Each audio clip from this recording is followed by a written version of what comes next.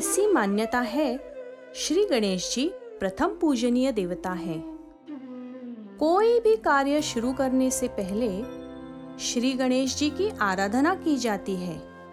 तो आइए सुनते हैं गणेश जी का श्लोक।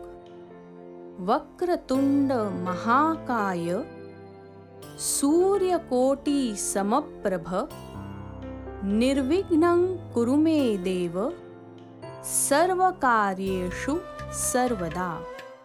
यानी वक्रतुंड, जिनका मुख घुमावदार है, जिससे अच्छाइयाँ ग्रहण करके बुराइयाँ दूर कर सके।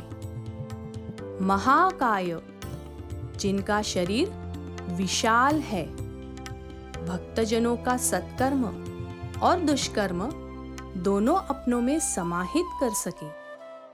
सूर्य कोटि समप्रभ, यानी करोड़ों सूर्य के समान जिसका तेज है, जिससे अज्ञान का अंधकार मिटाकर ज्ञान का प्रकाश सभी ओर फैला सके।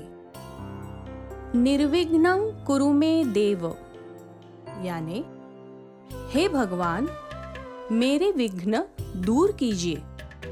सर्व कार्येषु सर्वदा, हमेशा मेरे सब कार्यों में जो भी विघ्न आए वो आप दूर कीजिए।